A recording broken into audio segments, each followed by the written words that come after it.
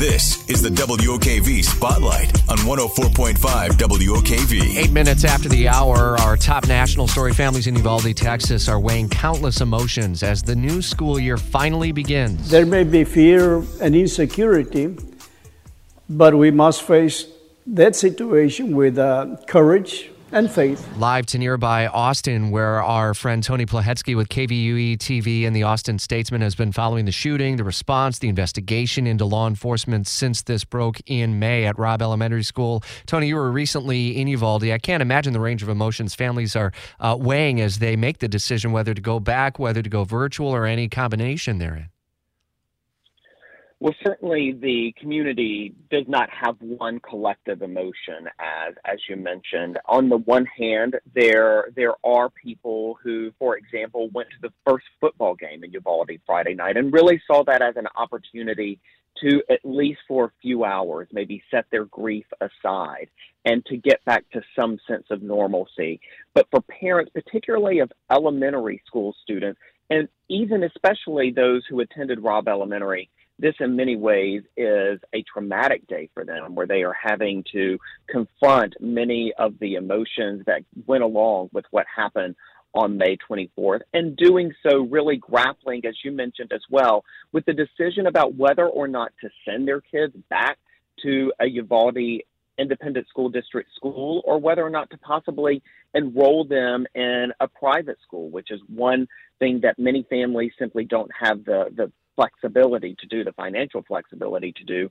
And in addition to that, there are more than 100 students also choosing a virtual option as well that the district is offering now. Are there clear signs of change from May, from security and more?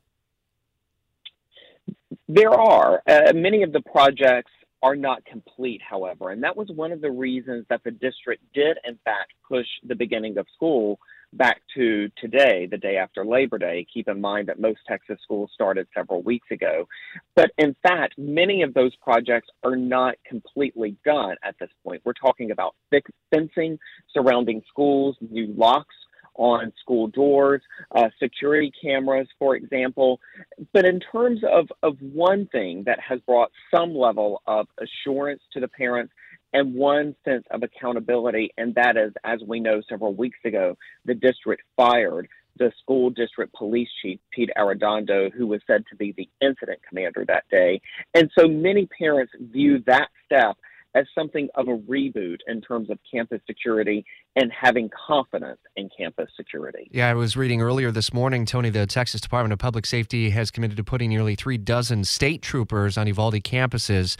Obviously, no comfort to some of the families who, since there were more than 90 state troopers on scene during the attack. Where does the investigative report from the state stand in terms of further action that may ultimately come? They are underway. The Border Patrol has its own internal investigation happening. The Texas Department of Public Safety has its own.